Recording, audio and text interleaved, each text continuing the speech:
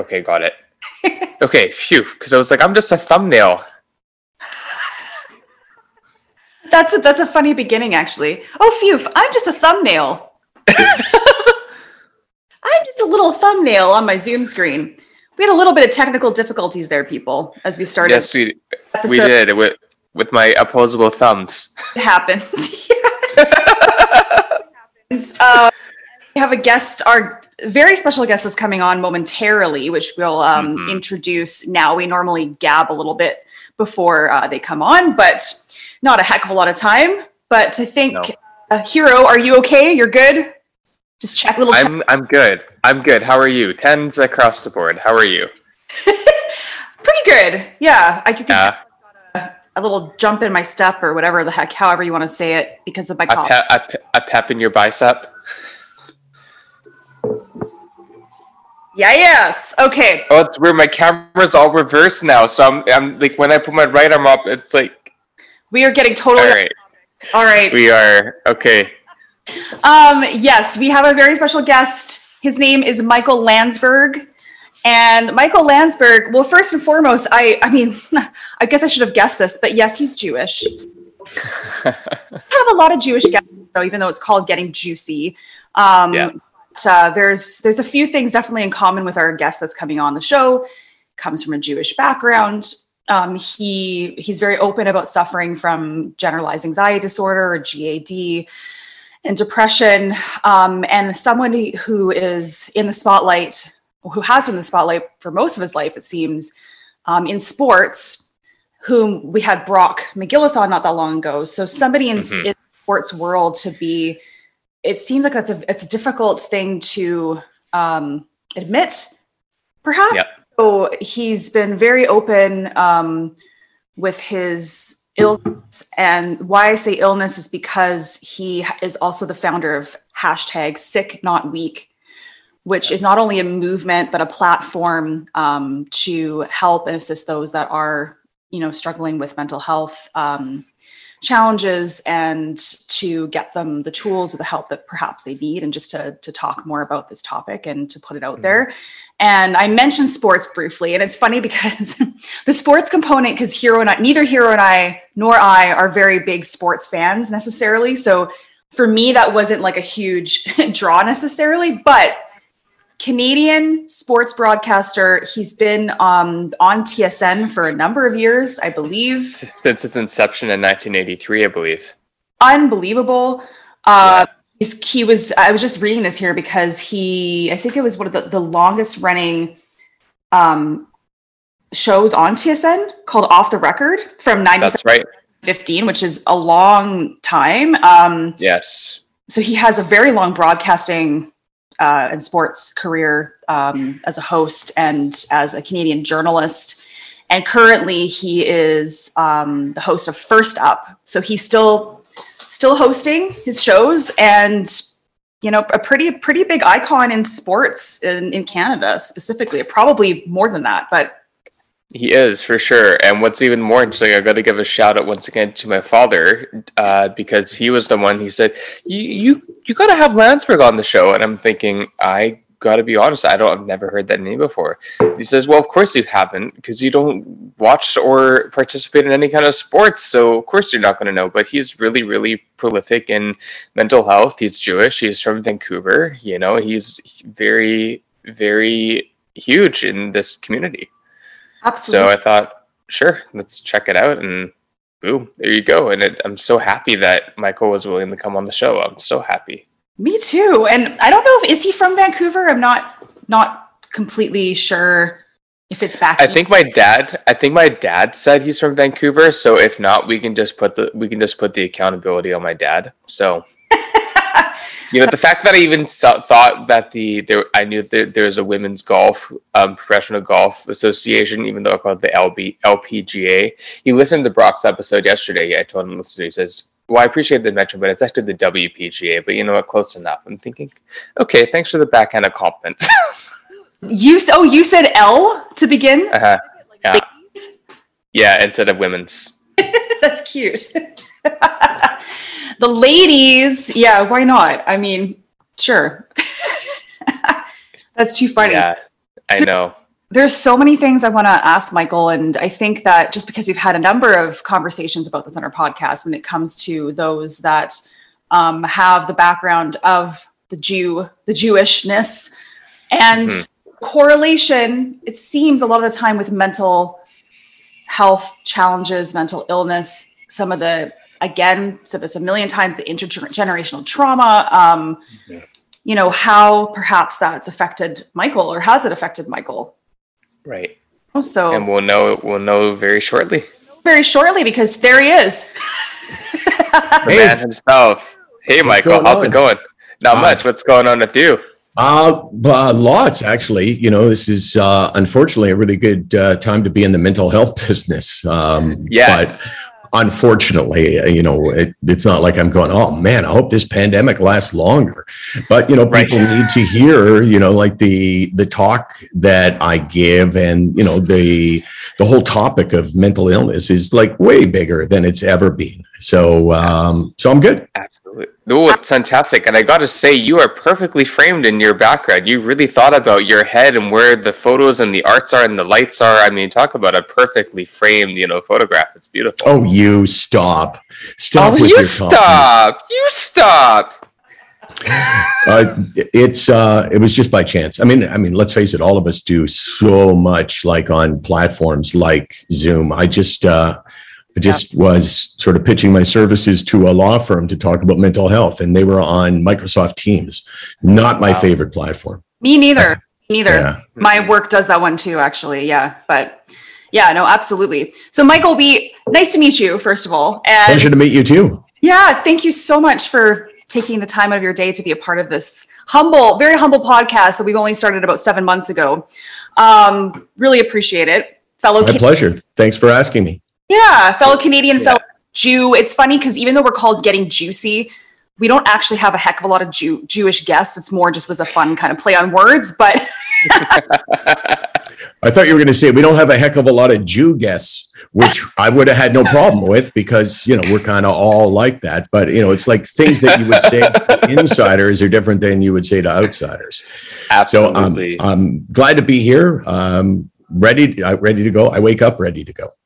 Amazing. And I also want to say that my father, Dana, is the hugest fan of yours. And he was the one that said, you should have Landsberg on your show. And I said, I want to be humble in saying, because I don't follow hockey, I don't follow sports. So you've tried to get me in the sports for the rest of my life. I don't know. So when I told him that you got on the show, he was like, you have Landsberg? What? Yeah, what? Wow, he must be really. Wow, that guy's career must have tanked. Oh my God. How do you say your first name? Hero. It's so. really a plot twist. Yeah, just Hero. Yeah. Is that Israeli? You know what? I could say yes, but no. It was adopted. I changed my name when I was a teenager for my favorite video game character. So. I like it. Thank you. We don't have nearly enough double I's in our life. Like the double I is underrated. Oh my gosh. Everyone knows double E. Like anyone can do a double E or a double O, like big fucking deal, but double I. I know, we got to adopt that and bring into the English and the Hebrew language, I got to say. Exactly what you were thinking right here. Exactly. I know. Exactly. So anyways, me and Rachel tend to get off track very easily, and that's just, the Jew in us. But we are so happy that you chose to join us, and thank you so much for taking the time to be here today. Before you hopped on, we gave a brief introduction about who you are and what your accolades are, and just so our viewers and our guests have an understanding of who you might be if they haven't heard the name before.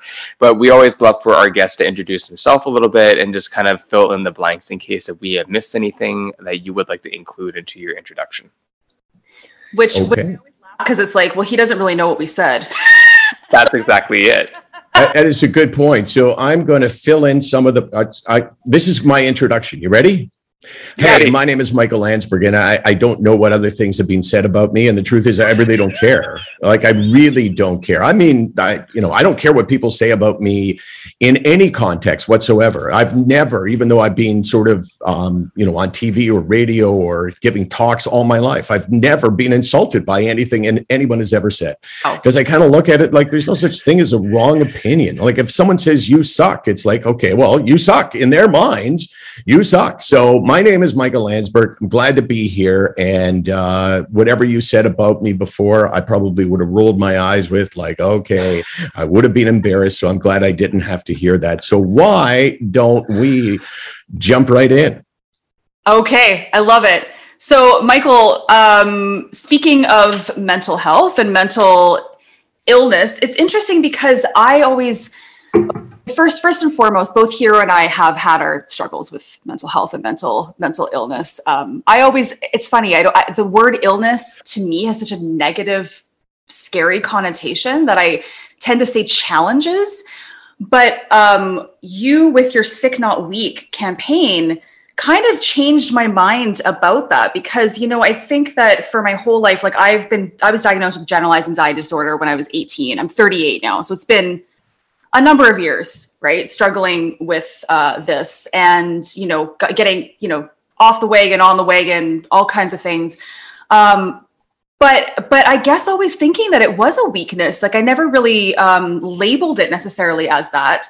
And I guess the reason why I was always scared to say that it was an illness or that I was sick is because I've never been able to, what's the word? I've never been able to get better from it. So I always think of an illness. It's like, oh, you can treat an illness, you can treat a sickness, but can you treat anxiety? Like, I feel like it's still an underlying, I don't know what your thoughts are on that, but just the idea of Sick Not Weak, like where did that come from, I guess? And what are your thoughts? Well, I think that you got to make a choice. And the choice is, what is this thing that you have, whether it's GAD or in my case, GAD when I was a kid, still GAD, general anxiety disorder, but depression, sort of first and foremost for me, you got to decide, what is it? Is it a fiction of did you make this up? Is it a figment of your imagination? Did you bring this upon yourself? Are you just, are you just incapable of having a brain like everyone else? Or what's the option? Yeah. It's a sickness. And, people say, I don't like to be called, I don't like it to be called a sickness. And I say, okay, I understand. I don't want to be sick. But like, if you want to be taken care of seriously with something like depression or GAD, then you got to tell it like it is. And like it is it's an illness. It's a sickness. And then you get into the whole idea that, is it a weakness? Because we know that the stigma is still, very pronounced, even in 2021. And we know that the stigma, or at least I know the stigma, is based on the perception of weakness, that somehow Rachel, when she was 18, and this is the stigma. This is what people who believe the stigma, buy into it, would say, oh, Rachel, she's 18 and, I guess, life gets hard when you become an adult. And, I guess she just, wasn't able to handle it and she let things get away from her. And, she just needs to be, like a little bit tougher and a little bit tougher on herself. And that is the way people perceive mental illnesses like depression and anxiety. Yeah. And until we accept them as sicknesses, not weaknesses, we'll continue to keep people in the closet, right? No one wants to be seen as being weak. So how do you convince a 45-year-old truck driver that he should go to his doctor and start to address this severe depression that he has had for so many years, where he will admit, if you push him hard enough, that he hates his life? Yeah. How do you convince him to do that? Because no 45-year-old male truck driver, and men are worse about this than women, although women still, I think are affected by it. But no 45-year-old truck driver, male or female, wants to admit to being weak. So if you think that his depression is a weakness, then he's never going to say it. But if you convince him you got a sickness, just like any other sickness that you can name, then you have a chance for him to get help. Sick, not weak. And that is a way to reduce the shame and the embarrassment that go with mental health battles. Like you, I don't know 100% how I want to refer to it. But that would be a whole other question. Well, I understand. Will you make? Sorry, go. There's just one little thing. Stop your fighting, the two of you. Oy, it's like, you stop interrupting each other. Continue, Rachel. Yeah, there's an issue with that for sure. Oh gosh, now I almost lost my train of thought. No, I feel like, because you brought up, if it's harder for men to admit those types of things than women, but I think that because especially in a career, as a woman who's always maybe had to fight or crawl her way to the top, as opposed to the man, so to speak, quote unquote. It's interesting because I found for myself, like over the years with work, I have not been able to be honest about my mental health, because not only do I feel like it might be looked at as a weakness, but because I'm a woman as well, it's like, well, really, she can't handle it. So I feel like only until very recently, like I said, I'm 38 now, this many years in my adult working life, only recently have I felt like I've been able to be open to my employers, and they're finally like listening, like, okay, she needs to take this day off because she's sick. Like what you just said, because, she's had a number of panic attacks, whatever it may be, just can't focus and do her work, but it's barely barely cracking the surface right now. So yeah. I agree. I mean, I one of the things that I talk about probably as often as anything is the workplace, and what is leadership in the workplace when it comes to mental health. And leadership in the workplace, to me, is showing vulnerability. So when Rachel hears me, I don't know where you work, I don't know what you do. I'd be happy if you would inform me of that. But if it's not, what do you do? I can inform you. This was prior to what I do now. So I've done a lot of things. Right now I'm digital marketing. So I'm home. I do have a great boss. No issues with that. I guess I'm talking about more leading up to what I do now, but especially in more corporate cultures and bigger corporations, not when you work with a small group of people necessarily. So, so anyway, and Hero and I actually are both yoga teachers. Hero is more full-time yoga. I've kind of put it more on the side. You outgrew it. You got more mature. You realized, what am I doing here as a life? It's not a life for I'm kidding, Hero. So I guess what I'm saying is that the workplace is a really important issue, because for 100 years, whenever sort of like the traditional office like we live in today, or we experienced before the pandemic existed, there's always been the perception, I can't tell my boss, because whether I thought you made the point really well about being a woman and how it complicates your ability to say, hey, I need a day off, or hey, I'm seeing a doctor, or hey, I need to see our human resources because I'm struggling with a mental health battle. So I think the workplace is a hugely important area, because that exists everywhere. It does not matter whether it's at your workplaces in the past. It doesn't matter whether it's me at Bell Media. It doesn't matter whether it's a hockey team or the law firm that I was speaking to an hour ago. Everywhere. Everybody worries that, will I be seen the same way if I share the fact that, I'm on medication, for instance. It really all stems from the person at the top. So yesterday I was giving a talk to Choice Hotels, and the president of Choice Hotels, his name is Brian Leon. And they brought me, they hired me to speak to all of their franchisees. They have 330 hotels across Canada. And I said to him, he said, what can we do? I said, I can tell you what you can do. That if you show vulnerability, if you say something about your own experience with mental illness, whether it be yours personally or through somebody that you care about, because we all have stories, right? We all have we've all lost something because of mental illness.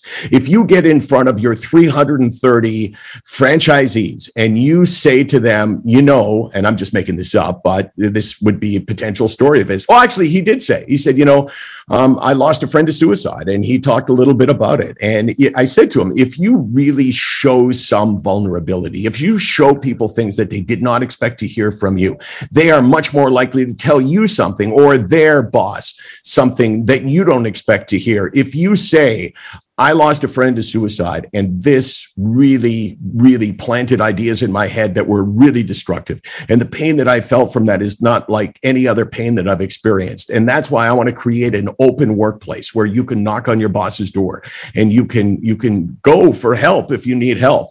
It comes from the leader. It starts from the top and works its way down. And if you show vulnerability, if you show some kind of strength about some kind of mental health challenge, then you change people's view of how they see themselves and how they see you. Yeah, it's true. Thank you for go ahead, hero now. Well, no, I mean, everything you're saying is, it does come from the top, in the place that in my place of employment right now, though I've chosen to be very casual instead of more full time with him. The owner is an exact example of everything you just said, to keep it concise. And then that trickles down into feeling the ability to be vulnerable in who I am, and to say what my challenges, what my sicknesses are, and to say what I can excel in, what I'm not able to excel in. And simply because of my cognitive behavior and my development, just certain things are not going to align, and some things are best said for other people to be naturally more adept at doing. And I'm going to be more adept at doing these things, right? And instead of being challenged by it, just to be respected and to be like, okay, thanks for knowing yourself well enough to know that that's your thing. Like, that's what you have. And so the more places and environments we can be in where we have that supportive recognition, and we can be empowered to excel in what we know we're strong in, professionally and personally, I think the world, not to sound cliche, would be a lot better place. It'd be a lot better, a lot more rounded, a lot more compassionate, instead of judgmental and more discriminatory towards those that can't necessarily change their neurodivergency, right?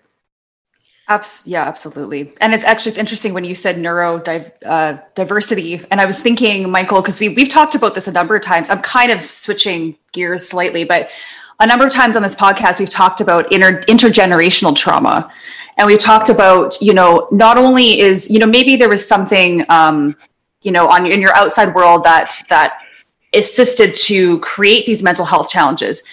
But a lot of the time, it really is genetics too, and brain chemistry, and that's where that's where it does become like what a sickness is. I guess my question is for you, having the Jewish background or heritage, and Hero and I both come from Holocaust survivor grandparents. Was there anything there? And now I'm getting back to kind of you and how you grew up. Was there any of that kind of influenced your mental health challenges, or? I'm not 100% sure, but I do believe that some of it is genetic, predisposition to something like depression or GAD or panic disorder. I think my mom, who passed away a couple of years ago, I think that she always had anxiety. But would never talked about it, right? I don't know if she was ashamed. I think she was more just in denial. Yeah. And as a matter of fact, when I first started talking about my own mental health struggle, which was when I first started talking about it like publicly on TV, I'd never mentioned it, not because I was ashamed, because I wasn't. I just thought, who would care, right? Oh, there's Landsberg. He wants us to like him, so he's telling us this sob story about I have depression. So I just never bothered. And then one day I found out by interviewing somebody who had experienced depression, a hockey player, and I convinced him to talk about it by saying, I'll talk about it too. And we talked very briefly, but we both said, that it had really detracted from our lives and that it had hindered our ability to experience joy, which is a huge thing when it comes to mental illness. That the next day I started getting responses from people, and that's what changed my life. I mean, I have stories from that. One story in particular that is just incredibly powerful. And it's just an example of what happens when you share, sharing begets sharing. Sharing is contagious. The illness is not. So if I go on and, a show like this and I say, hey, battle depression. And, I battle it because, well, first of all, I have no choice. And, there's some things that it does to me that people don't talk about that I think we need to talk about. And one of them is loss of self-esteem. Nobody talks about losing confidence in themselves because everyone wants to be seen as being, really confident. Mm-hmm. So if I share like that and someone hears me share like that, then there's a much better chance that they will choose someone to share with. The lesson is you share with strength. Yeah. You share showing that you're not ashamed and that you don't believe that you're weak. So when my mom, she was just a chronic worrier. Yeah. And when I did a documentary, I guess this would have been 10 years ago now, for CTV, called Darkness and Hope. Yes. And we shot it. We shot an interview with my dad talking, I said to him, hey, did you know the last 10 years that, I've had severe depression? And when we were done, I said to him, not with my mom around, I said, do you think mom probably, maybe could have had an easier life if she would have, maybe addressed her anxiety? And my dad said, what are you talking about? Huh. I said, well, you know how she would always worry. Worry is part of life. Love means worry, right? You love someone, you're going to worry about that. But there's also, there's a line. When you cross the line, that's normal. That's not normal parenting when you get to a certain part. And my dad and my dad's a smart guy. My dad was an orthodontist, right? And which doesn't mean that he's a smart guy, but it means that, he understands this kind of thing. And he said, no.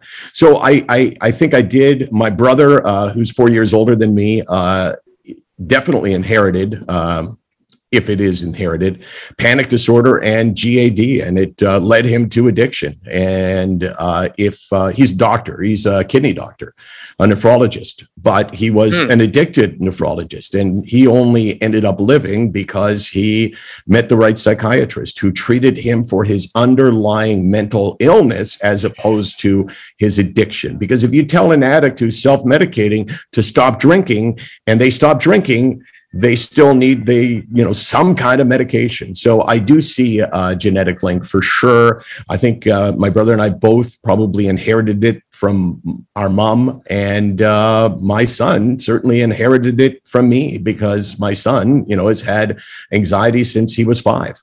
Yeah. Yeah. Yeah. Yeah. But you make a lot of sense though, right? Because as Rachel was talking about the intergenerational component, my mom has lots of anxiety and depression for sure. My grandmother being a Holocaust child survivor from Lithuania, major anxiety, PTSD. And we actually did an episode more recently with the author of her memoirs, Keith Morgan. So that's also, he was talking about how a lot of these child Holocaust survivors, especially from Lithuania, have had these really big predispositions to mental health, right? And so when you look at our generation now, as Rachel was saying, she's 38, I'm 29. I can think about the things that I've had to face and looking at my ancestors and seeing how that's been passed down to me. Some things are onset, some things are, hereditary. And it's really interesting how we now show up in life and how we learn to navigate that language and how we educate ourselves, but then how do we educate others to understand what we are dealing with so they can help educate the people that they encounter after they meet us, right? We have the responsibility, we have an advocacy that we are responsible for if we want to help others understand how to prevent the discrimination and the ignorance that comes to mental health and learning disabilities, which is what I have. I have nonverbal learning disability. And sorry if there's, I don't know if you're hearing voices. That does not mean that you've all of a sudden become psychotic. Those voices are actually in my house. I'm sorry, but there's some renovation going on. So that's okay. You'll have to take me with the voices in the background. That's fantastic. We love candid, authentic, real conversations. This is exactly what that is. So don't worry about that. It is for sure. Now, if by as an example, if you start hearing the Lord speak to you throughout this, that is not the work people in my house. Just so you know. Okay. I don't know what God looks like, but it doesn't look like that. Okay. Fair enough. Thank you for the disclaimer. That's good. I love that. Hero, though, I think that really, though, yes, okay, there's a lot of genetic component to it, but no one's really addressed it the way that we're addressing it now when it comes to the different generations. Like, you know, Michael, you were saying either with your generation and even with your generation, Michael, like it's only just starting now. So with your son's generation, hopefully, or with my generation, like we're not hiding in the shadows anymore. So yes, there is a genetic component maybe will always be there. But the hope is that with these being able to address these things, that it's not going to, okay, yes, maybe you're going to pass it on, so to speak, to your child, but at least they'll have the tools at a young age to know what this is. Because when I was 18, like I said, and I was basically bedridden for a week with derealization, depersonalization, panic, all this kind of shit, I literally thought I was dying. Nobody at that time, even though I'm young still, at that time, no one knew how to address it or how to, it just wasn't a thing. And it wasn't in the school system or anything like that. So it took a little bit for me to get a diagnosis, so to speak. First doctor told me I had an inner ear infection. What the fuck? Like, I mean, anyway. Did you happen to be at an ear, nose, and throat specialist? Because chances are, whatever doctor you go to will diagnose your problem as being in their area. You know, if you'd been at a cardiologist, I think you got a heart problem. You know, I'm kidding, of course, but sort of kidding. But I think that there's a huge issue that you just talked about, and that is, first of all, the inability sometimes for us to understand that we actually do have a problem. And one of the things that reactions that I try to get when I give a talk is I want someone in the audience. And if the audience is big enough, there'll be someone who goes, wow, I think he's talking about me. You know, I know I've always thought, you know, maybe I'm a little bit off, but now he's talking about what depression and anxiety feels like. And I think he's talking about me because typically mental illness hits us gently at the beginning. And it's the accumulation of these gentle changes that add up to something that you're way more aware of. Like for me, it was 6 months of going through this slide into a depression hole until I realized, well, you know, I've changed. You know, I'm not the same person that I was, and I want to be that person. And that's when I went for help for the first time. But people don't necessarily know because there's no visible sign. I mean, let's face it, if you got a rash with depression, then everybody would know they have depression. Or, you know, if you had a growth out of your brain and, oh, that's a depression growth, you know, I know how to, you know, I got to treat that. But there's no visible sign and there's no proof. There's no MRI. There's no CT scan. There's no X-ray. There's no biopsy. There's no blood test. So that really complicates things. And that's where the weakness idea comes from. People think, okay, well, maybe I'm making this up. Like you would never say that with a tumor on your arm. You would never say, maybe I'm making this up. But because you can't see your illness or prove your illness, there is always the possibility in your head until you learn to have the confidence that it's not, you know, your weakness, that it is. So, you know, I think that, Rachel, your position when you were 18 is not atypical at all. You know, first of all, recognition for yourself, you know, for your own illness, because you didn't know what you thought you were dying. And that's a pretty common thing to hear people say when they talk about panic attacks, for instance. You know, oh my God, I thought I was dying. Yeah. So I get that. Yeah. Hero, I was like, I don't want to interrupt you again, Hero. Where are you? No, for sure. So what me and Rachel love to do with our guests is kind of with our podcast, it's funny, we're candid and we're unscripted, but what we've noticed is that we tend to kind of get to know our guests presently, what they're working on, what they're doing, and a little bit about how that has affected their life and the people around them. But we also love getting to know our guests and so-called pulling the mask off of who they are and what people know them to be or what they know them to be known for. So if you're open to talking about anything, I mean, we'd love to know more about like your upbringing, your childhood, like going back to day one. Yeah, like what was day one like as far as you can recall to now in terms of relating to your mental health, relating to your lifestyle, family, schooling, location, like things like that help define who you are today. Like how did everything start? Well, I think for me, you know, mental health or mental illness. I never know, like, as Rachel mentioned, like, what are we talking about? I mean, you can't just talk about mental health, because if there was no mental illness, why would you be talking about mental health? It's only an issue because there's mental illness. So for me, mental illness dates back as far as my memory will go. I can remember challenges with anxiety. And as I got older, I think I became better at wearing the mask that you're talking about. So no one really ever asked me, are you okay? Yet there were times when I was just panicked. I mean, there were these fears that I had. One of them was something called emetophobia, which is fear of throwing up. Fear of being around someone who throws up, fear of I was so afraid of being around someone who was going to throw up that I wouldn't take a bus to camp. I remember, I wouldn't go to camp, and, everything in my life was kind of driven by, am I going to have to experience that fear? So that was from the time I was 5 or 6, I remember being in grade school and being just panicked that my friend who was sitting beside me had migraines. And sometimes when he got migraines, he said, he throws up. And then he said, I got a migraine. And I was just panicked. I can remember this was probably grade 4. And I can remember this all this time later, just how panicked I was.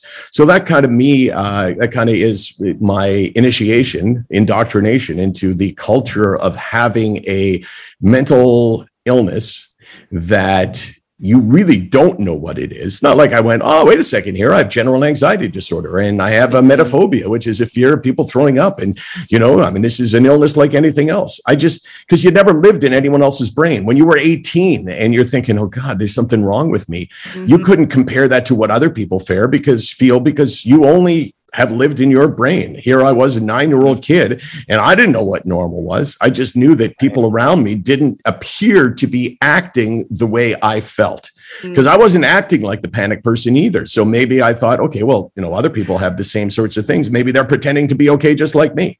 So that for me is the start for me of anxiety, which never really went away. And the start for depression for me was 20 years ago, when we started the show that I hosted, Off the Record.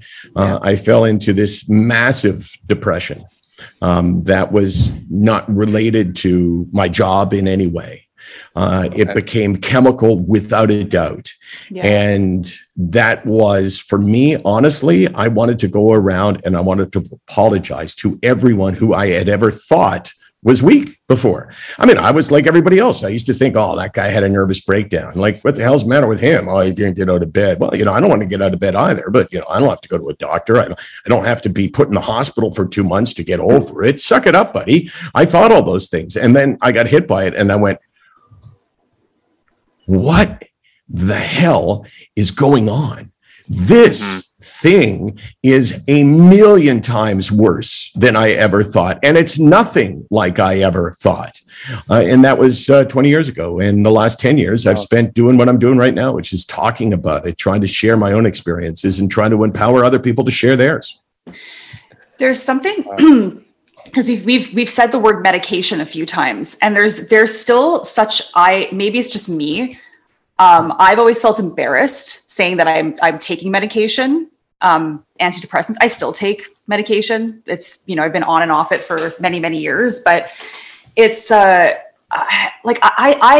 wish for the day that stigma stops. And I think that also because here, when I've worked in more holistic environments, being yoga teachers, and that whole movement of mindfulness and health and healthy being like almost, like your body is a temple and not, ingesting anything that could be chemical or blah, blah, blah, blah, blah. And that's kind of a whole thing when it comes to food and things like that these days too, that I feel like not enough people talk about medication and how helpful it is and can be and saves people's lives. And it's just like if somebody had cancer, they're going through chemotherapy or things like that.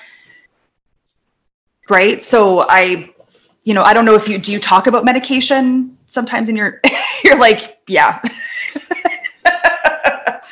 Yeah. I mean, this is I mean, depending on who I'm talking to and what appears to be most relevant in their lives. But if you're talking to a general group and, you ask the question, how many of you would have a predisposition to saying, no, I don't believe in meds? And when they say they don't believe in meds, they're not talking about antibiotics. They're talking about psychotropic drugs like an antidepressant. And we know that I have no idea what percentage it is, but there's a large percent of people would say, would never do that, and then you say, okay, well, you're really seriously ill. Well, don't start the talk about medication. I've had this discussion with people. They say, do you think I should go on meds? And I say, well, okay. You don't want to go on meds, obviously, because that's why you're asking me. Have you done the other things that perhaps could help you without going on meds? I'm not ever going to say to someone, you should go on medication, but you should go on and do anything that you need to get better. Because if you're really sick, you're not alive. You're just, the walking dead. And my point with medication is that, go ahead and try CBT and, go to a psychotherapist and, try to, go to, I was going to think of, a health doctor. Well, all doctors, I guess, are health doctors, but, someone who may prescribe you supplements or someone who may have, alternative treatments. Go with that for sure. Do everything. But eventually, if nothing works, then you got to consider medication. And I say, look, I understand your fear because medication is not easy. No. And medication, I don't want to be on meds. I'm on meds. I'm on more than one medication. I dislike my medication, but now this is the key part. I dislike my medication, but I despise the illness. So I have a choice now. I despise the illness and I dislike medication. What am I going to do? Well, you know what? You learn to love the thing that you hate the least. And I really dislike medication, but I dislike it less than I hate the illness. And if you're sick enough, you got to say, hey, I'll do anything to get better because nothing is as bad as where I am right now. And, some people will deprive themselves of it and never go on medication and will suffer all their lives. And that, that's tragic, but that's the bias that they have somehow been indoctrinated into in this world that we live in where, meds, come on, it's going to, like a guy, I remember talking to him last week. He said, I'm really afraid of medication. I said, you should be, right? You should respect it. This is, it's a big deal, but your illness is a big deal. And he said, yeah, but I'm really worried it's going to change me. And I said these words, well, how are you doing right now? Terrible. So sounds to me like maybe a change would be okay. Like I would be more afraid not to change than I would be to change. And medication does change you. It numbs you. I can't feel that same euphoric feeling that I would have been able to had I not been on medication and had I been mentally healthy.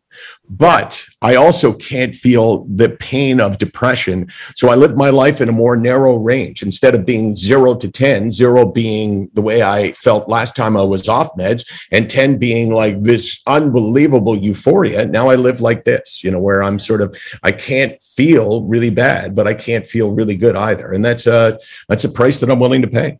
Yes. Yeah. No, thank you for that. Because again, like just using that word weak or weakness, it's always, I think a lot of people, their first reaction is, well, taking medication just means I'm weak or have given up or all those kinds of things. And I just look forward to the day where that's not something that people think right away, and you made a really good point. I mean, I personally started, can you see me, by the way? Because Hero, are you frozen? On my screen, I'm moving right now. Frozen, but I'm moving right now. I can quickly try turning my Wi-Fi on or off, but I don't want that to interrupt the conversation. Now you're okay, but you were but Hero was frozen. It was a nice frozen though. It was like kind of like this.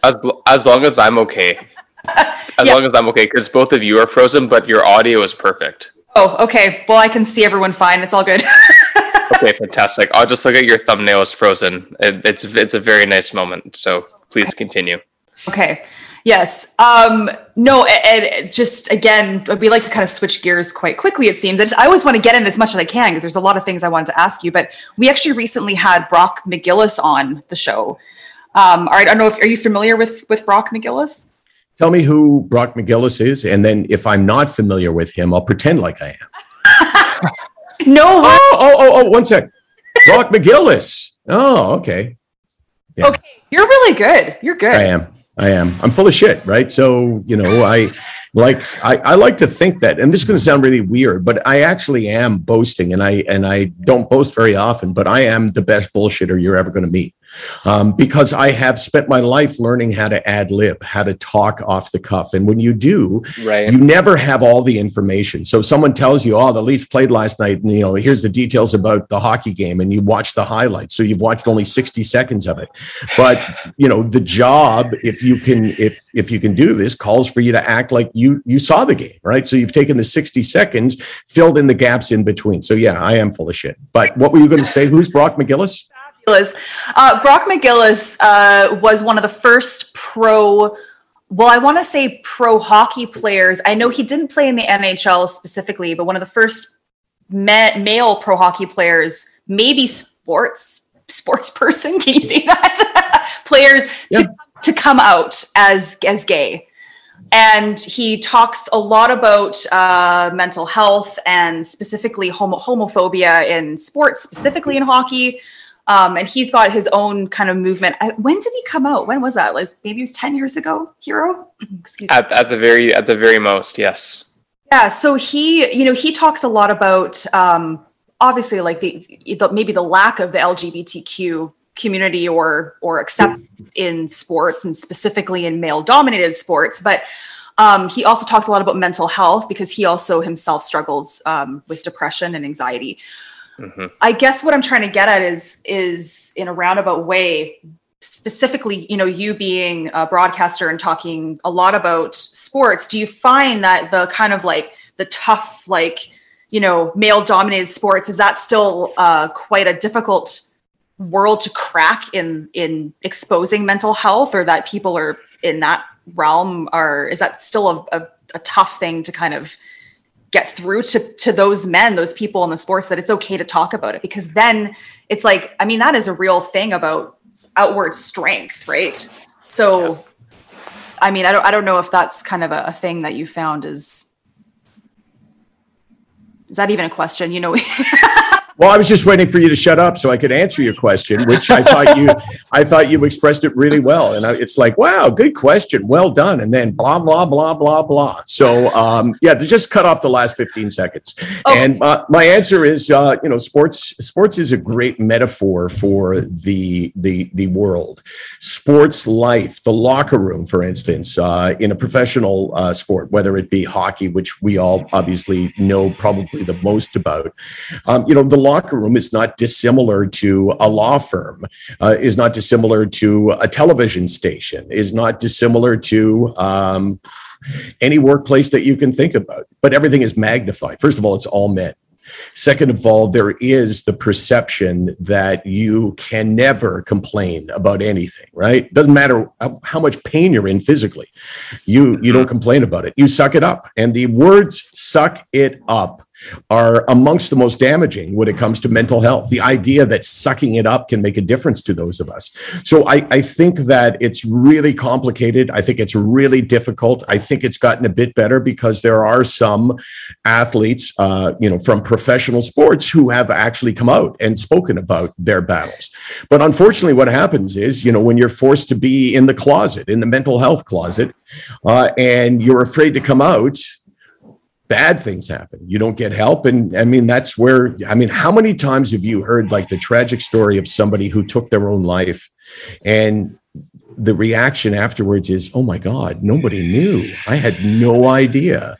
And that's because, and not in every case, but often it's because they're ashamed, and people in a locker room are ashamed to have their teammates find out because they still perceive their illness, or even worse, they may realize that it's a sickness, not a weakness, but they know their teammates will see it as a weakness, not a sickness. And then they worry about the coach. What's the coach going to think? Is the coach going to think I'm not mentally strong? Because, mental toughness is a big thing in professional sports. And what I have learned from Mike Babcock, who coached the Leafs for years and, kind of came out speaking about mental health. He said, I'm trying to convince people that mental toughness has nothing to do with mental illness, that you can have depression and be mentally tough. And I'm here to say, yeah, you know what? I'm pretty fucking mentally tough, but I do have this illness.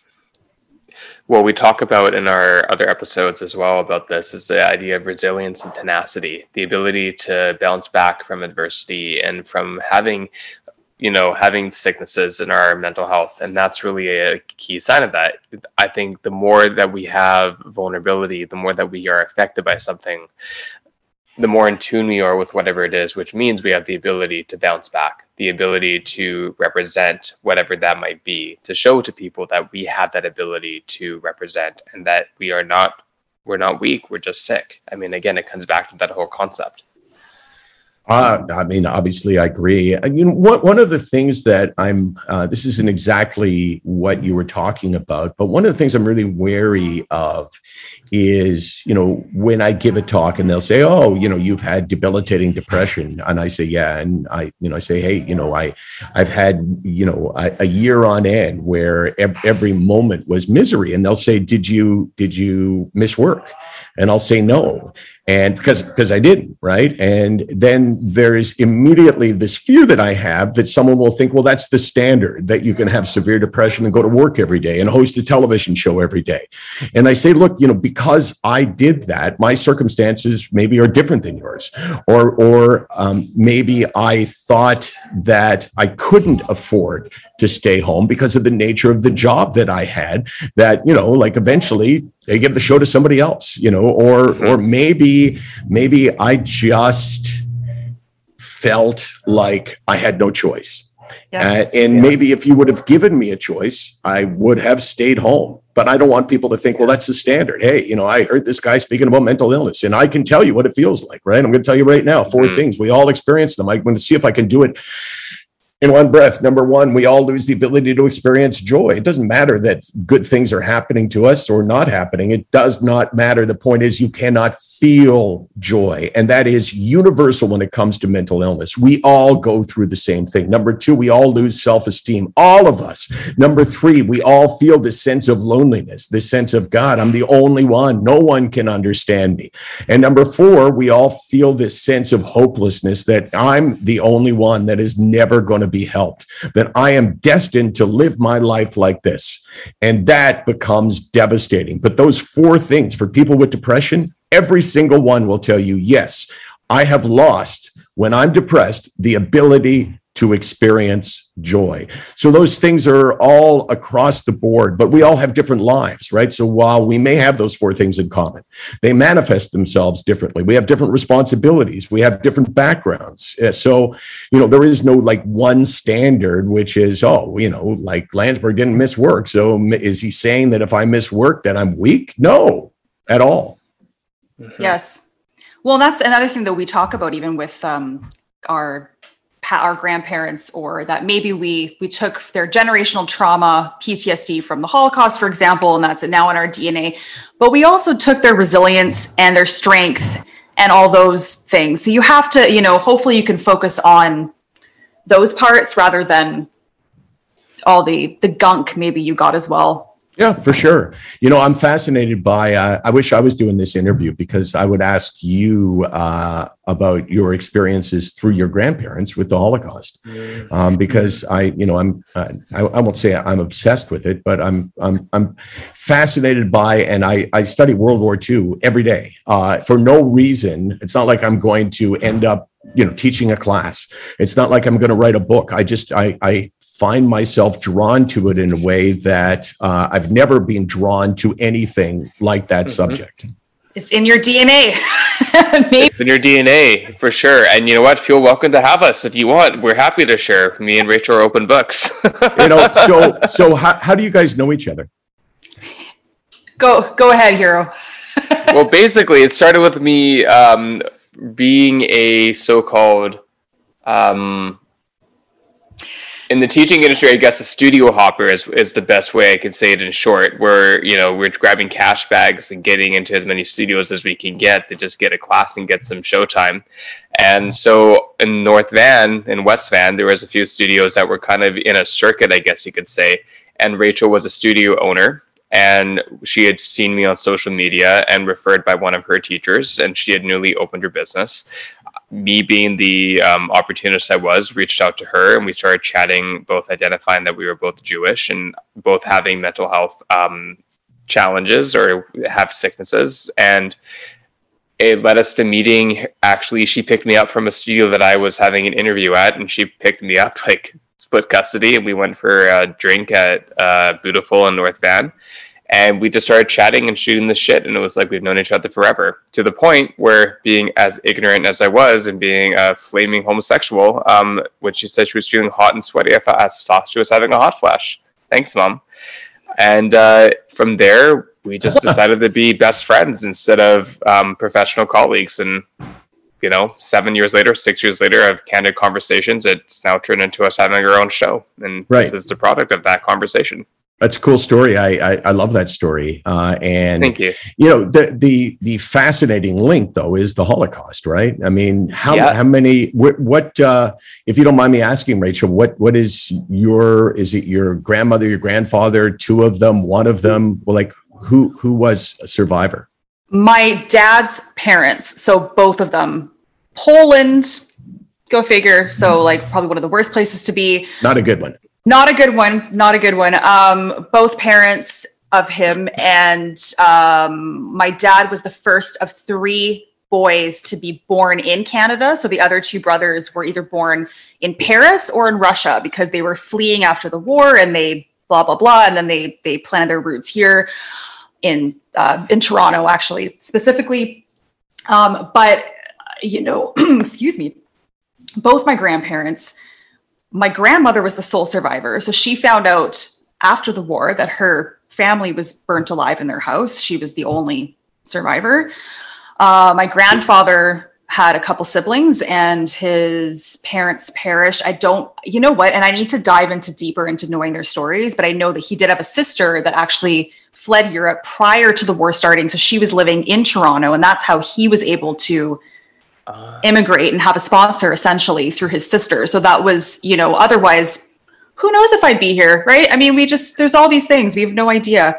But interesting enough, Michael, we actually did an episode with Jeannie Becker, so Canadian fashion icon, and her parents are Holocaust survivors.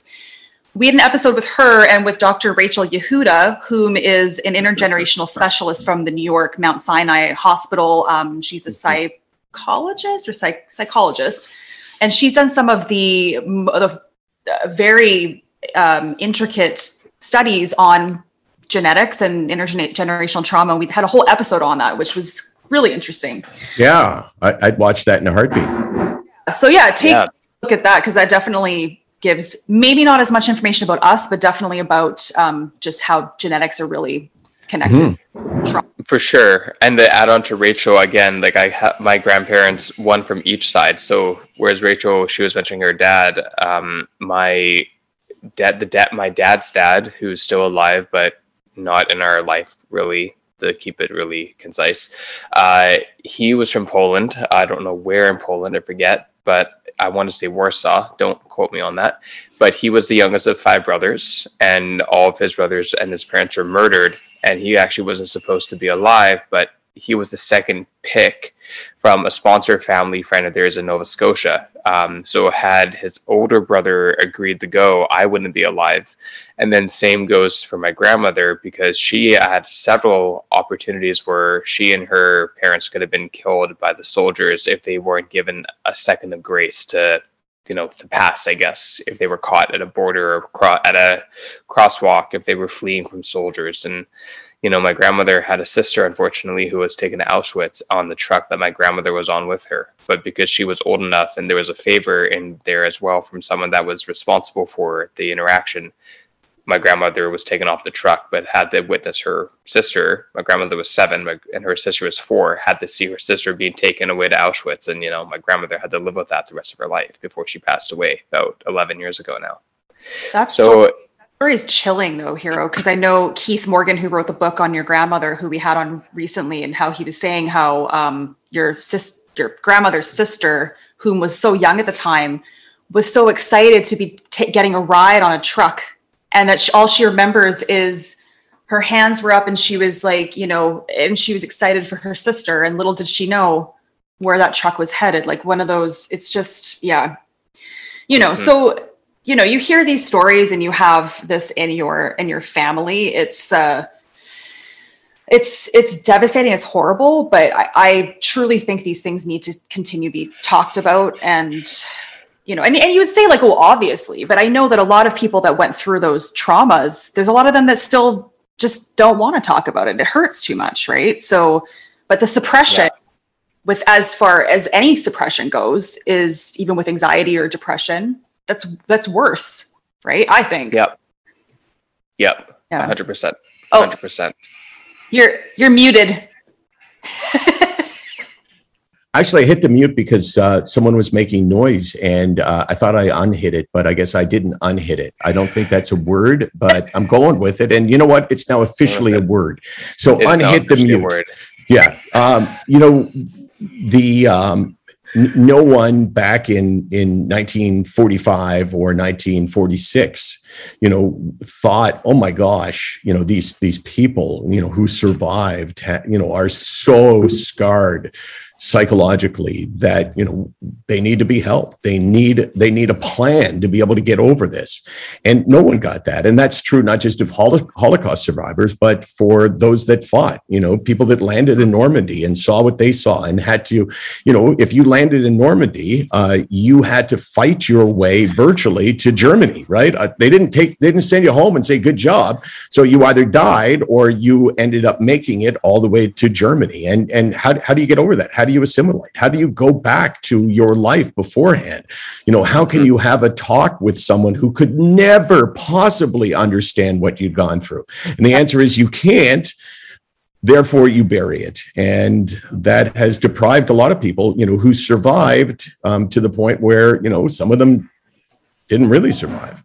Yeah, absolutely. And there's so much, my grandfather, before he passed away, there's the Shoah Foundation, if you heard of that, Steven Spielberg.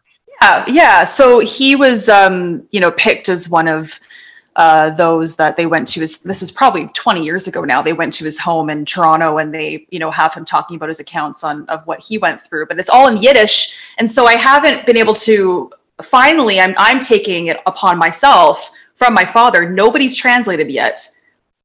I'm going to be the first to do that. So it needs to happen. Yeah. Agreed. Yeah. So as we come to the end of our talk with you, Michael, I know it's been such a pleasure. Where are you right now, by the way, in the world? I'm at my dining room table, where I'm in Toronto. Okay. It's funny how you just assume people live where you live. And when you were talking about Vancouver, I'm thinking, okay, well, I guess you guys both moved here. And then it's like, well, wait a second here. Maybe they live in Vancouver. Oh my gosh. Imagine the possibilities. People actually live someplace else. But it's not a Toronto thing. It's just it's just the way our brain works. And so I'm at my dining room table. I do a show from here. Or my kitchen table every day. And I give mental health talks from this position every day to different, I speak to businesses. Like yesterday, I spoke to Unifor, which is the largest union in Canada. So I didn't speak to the whole union. I spoke to some supervisors on mental health. And then after that, I spoke to a group called Choice Hotels Canada. So they have 330 hotels across Canada. And they thought that their people needed to have a bit of a mental health pep talk or awareness talk. So I did that. So I do that, from where I am right now. And it's actually amazing, right? Especially in that area. I never have to say no to anything, right? Because you don't have to figure out, well, how am I going to get to Vancouver and give a talk and then get back in time to do my other job the next day. But this, man, bring it on. And it's funny, we're actually not, Hero and I are not even in the same city. So I'm in Vernon, I'm in the Okanagan, he's in Vancouver. So we're all in different places. Right. But as you were just saying, what you do every day. So as we kind of close, and I know you've already spoken about your initiatives, things you're doing right now, but for a lack of a better word, what would you like to plug as we as we close our time together? And of course, we'll put everything in the show notes as well, but. I'm not going to plug anything because then it sounds like that was the purpose for me coming on to chat with you guys. So I'm going to plug mental health awareness, not by me, but by anyone that, you need to look at yourself and say, am I okay? And just as importantly, you need to look at people that you love and care about and ask, are they okay? Because sometimes the answer is not what you think. And sometimes you really have to ask someone a lot of different times, because all of us can learn to wear the mask. I did hundreds of shows and no one ever said to me, are you okay? Is there something wrong? We all know how to wear the mask. We all know how to pretend, and we all know how to show people. And this is advice to, a parent who's got a 16-year-old kid. That kid has the ability to show you, their parent, not what they're feeling necessarily on the inside, but they can show you what they think you want to see in them. And that's really dangerous. And that's why, you need to be aware that you need, as a parent, to initiate discussion. You need, as a leader in a workplace, to initiate discussion. That's what I'm promoting. Love. That's beautiful. And one thing that we love to ask our guests, just because we are the Getting Juicy podcast, if you were to be a kind of juice, Michael, what kind of juice would you be and why? I'm going to say a combination. I don't drink alcohol, not for any other reason than it's not great. It's not good for mental illness, right? And it doesn't combine well with medication. So when I go to, in the old days, the olden times when we used to go places, and, let's say I was at a bar mitzvah, I would say, okay, well, I'll have a cranberry juice and orange juice combined. That was my sort of go-to. I'm not drinking liquor drink. So let's go with that. And maybe just a little pineapple juice added in there. And you know what? Why the hell not? Why not a maraschino cherry in there, absolutely, even though they're apparently not good for you, but they just have that little extra taste. And you know what? While we're at it, let's put a lemon and a lime on it. I love it. But the most important thing is, does the maraschino cherry have a stem, or is it stemless? Well, there is, God, I can't go where I was going to go with it. So let's just go with, it's got a stem. So if I so choose, I can reach into my drink without touching the liquid when it gets down a bit and pull the cherry out. Oh, there you go. I love that. So COVID friendly of you. Will we ever get back to a time where we actually, shake hands with people? Oh my God. Like, you look at you watch a TV show and you go, oh God, they're shaking hands. What the hell? How could you do that? They're sitting right beside each other. Oh, it's so true. Oh my God. They're at a restaurant. Wow. And it's actually filled. Yeah. So it's going to take, a lot of this will never be undone. People will wear masks the rest of their lives because, they work. Look, have you had, I don't know if you wear masks, but I wear a mask if I'm going out, and I have not had a cold in 14 months. Haven't had a cold since. And, why is that? Why do we have the easiest flu season ever? And the answer is because, we were all taking precautions against this one virus, which also protected us against other viruses. So we may never go back to where we were, but it'd be great to have the option. Absolutely. Or hug people. Just those options, Yeah. And I think there will be. Yeah. Yeah. Well, Michael, we would love to talk to you again in the future. This was lovely. And, what do you think? What do you think I'm saying right now when you say, we'd love to talk to you again? Am I thinking no, or am I thinking sure? I think me and Rachel are pretty awesome. So I don't see why someone would want to talk to us again, because it's a collaborative conversation that's always ongoing. I think that if I was not convinced before, I'm convinced now. That was a great answer. And I think you guys are great. One of you is greater than the other. Now you're going, which one? Which one? I'm not going to say. Actually, It'd be my pleasure, and I'd love to hear more about your family's lives and your life experiences, because I always find that other people's lives I'm more interested in them than I am in my own. When you are interviewed by someone, you talk about yourself, and it's like, I don't give a shit about myself. I'd rather hear somebody else's story. So, thank you for giving me the chance to hear my own voice and say in my head over and over again, Michael, I don't care. Shut up. Nobody cares. Stop your kvetching. Stop your kvetching. Yeah, I didn't love the way you said that. You made it sound like there's a syllable, kvetching. I'm wondering. I'm not sure that you're Jewish. I'm sorry for saying that, but I'm just kvetching. It didn't go over well. What is what's the Christmas season holiday called? Hero? What color? What was that? It's Hanukkah. No, you see, you're not Jewish. You're right. It is that word, but a Jew would say what, Rachel? What, Hanukkah? Yeah, of course. Hanukkah. Yeah. He's never said it before. He's an imposter. Arrest this man for impersonating a Jew. I think you probably did it originally because you thought the money will be really good. And then immediately when I say I'm a Jew, I'll start getting a check every month from the International Zionist Conspiracy. But then you found out that it doesn't exist. Oh, God. We need to have a whole episode on just Jewishness. That'd be great. I mean, why else do you think I had a bar mitzvah? I was forced to have one. I didn't want one, but I got money and gifts. So, I mean, your case in point. Yeah, exactly. Just be aware. Be very aware of the fact that we Jews, we don't say challah. We say challah. Challah. Yeah, of course. Yeah. You know that fish that starts off as a salmon and then it gets smoked and we put it on top of a bagel with cream cheese? You know what I'm talking about? Yeah, lox. Say it again. Oh. Lox.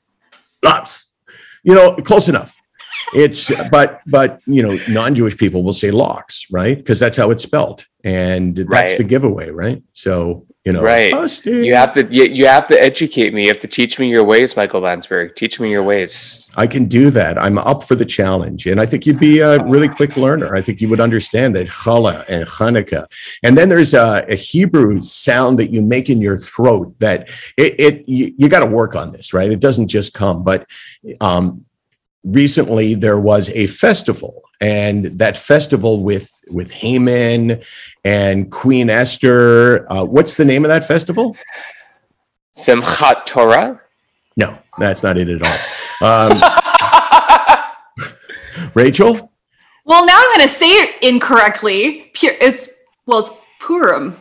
Yeah, for sure. Yeah, Purim. But there's the Israeli way to say it, which I had to work really hard to get it for no other reason than I just thought it sounded like really cool. Purim. So if you ask someone from Israel, what's that holiday? They'll go, Purim. What language do you speak? Ivrit. So I'm very proud of that. I worked really hard to establish that. I'm just grateful that I could show it off. Ivrit. Yeah. Purim. We've had some we actually had a guest on our show from Israel, but he was living in Germany. I knew you were going to say this. He is the challah prince from Israel. He is the most amazing challah. He's so awesome, and he's also from the LGBTQ communities. He's gay. Yeah. We had an amazing conversation with him, and he's become Insta famous for his challah. And he didn't even go to baking or cooking school. He's just come this. So you're saying that he is a homosexual? That's my joke. Really? Yeah. That's like funny. 10 years ago, he's a homosexual.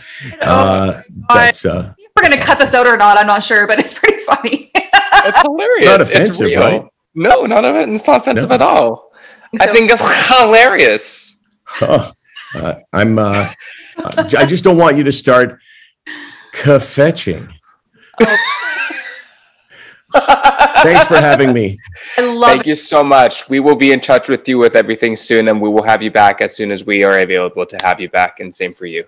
Oh, so I was going to say that. Oh, so it's all about you when you're available, of course. Landsberg couldn't possibly do anything else. As his dad pointed out, you got Landsberg. Wow. Okay, We're going to cut that out. We're going to cut that part out. I love that. Do not cut that out. It's funny as hell. We actually out. Michael, if you do have a platform that we can talk more about, he's really schwitzing there. If there's a platform that we can talk about the Holocaust or those kinds of things, like I always, let us know. Maybe one day we'll have all of our Jewish guests on the show, all in little boxes, and no one will get a word in at all. It'll just be fucking chaos. You're sorry to everybody else, but I'd get a word in. That's all I know how to do is talk. So, yeah, right? We can call it the juicy shul. I like that. Yeah. Oh gosh. Okay. You have a wonderful rest of your afternoon. Thank you so much again. Thank you. And we'll talk soon. Sounds good. We will talk soon, guaranteed. Okay. Have a good rest of your week.